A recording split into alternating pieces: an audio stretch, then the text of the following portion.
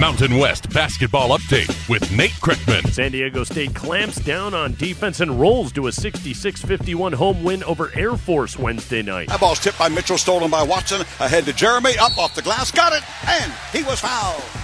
Great ball movement, scoring off the defense. That's been an Aztec trademark for years and years and years. Ted Leitner on Extra Sports 1360. Jalen McDaniels, 11 points, 11 rebounds for his sixth straight double-double. San Diego State has won 3 of their last 4. Also Wednesday, Utah State gets their 6th win in conference behind another hot shooting night from junior Sam Merrill. Brock Miller dishes it down low to Taylor, swings it over to Sam. Sam for 3. Sam buries the 3. And Sam Merrill again having himself a night. 26 points on 7 of 11 shooting. Scott Gerard from Learfield Aggies cruise 103-73 over San Jose State. Merrill 5 triples and 29 points. The other Wednesday final, Fresno State a 75-62 road win at Wyoming.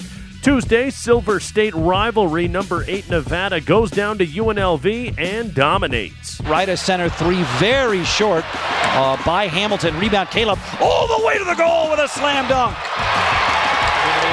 Caleb Martin with a right-hand hammer, 20-10 Nevada. John Ramey from Learfield Wolfpack win at 87-70. Caleb Martin, 26 points, win number 20 this season for conference-leading Nevada. And also Tuesday, Boise State trying to keep pace, and they take care of business at Colorado State. Whacker underneath the Hobbs, easy layup. Boise State very careful with the ball that time. Hobbs gets the layup as they get the lead now back to 7. Bob Beeler from Learfield Broncos hang on, 70-68 the final. Women's hoops, Air Force 75, San Diego State 66 at the Academy. Emily Conroe 13-13. And that's your Mountain West basketball update.